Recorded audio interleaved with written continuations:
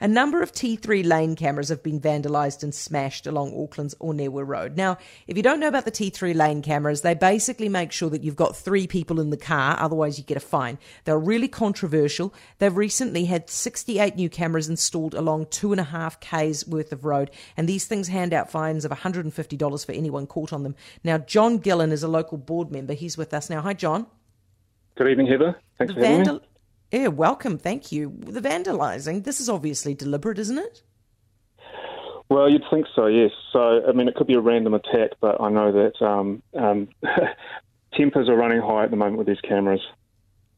Why? There's just a lot of frustration with them, and they've just gone live on the 26th of April. They've gone live. They're just issuing warning letters at the moment, but the fines will start coming from Tuesday, the 24th of May, and as you said, they'll be $150 a pop.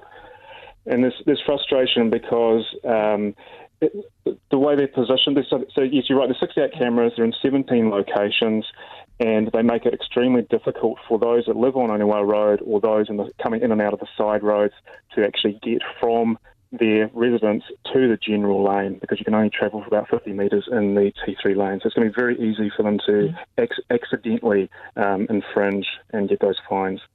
How on earth can they justify having 68 cameras along 2.3 k's of road?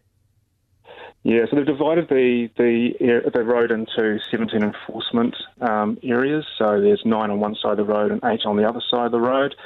And the justification is that there's a number of side roads there, but other similar roads have had just 1 or 2 cameras, and I think that's justifiable. But yeah, it's overkill what they've done. I mean, this is just money making, isn't it?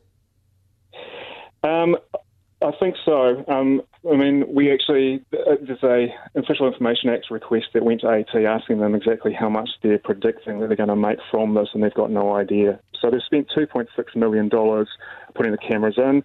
A lot more actually recently in having to extend the footpath around them because the cameras are located in the middle of the footpath, and they have no idea at the moment what they're going to be making from them. John, how do we feel about people who vandalise these cameras? Look, I don't endorse the vandalism at all. I don't endorse any action like that. But I can understand that people are very concerned about them. John, thank you. Well handled, actually, that question. John Gillen, the local board member, because I'm conflicted, aren't I? I mean, on one level, I'm a little bit annoyed because we're all going to have to pay for that as ratepayers, aren't we, to clean that up? But on the other hand, I'm sort of like, well, I get the frustration, and are you a bit of a hero? No, you're probably not a hero at all.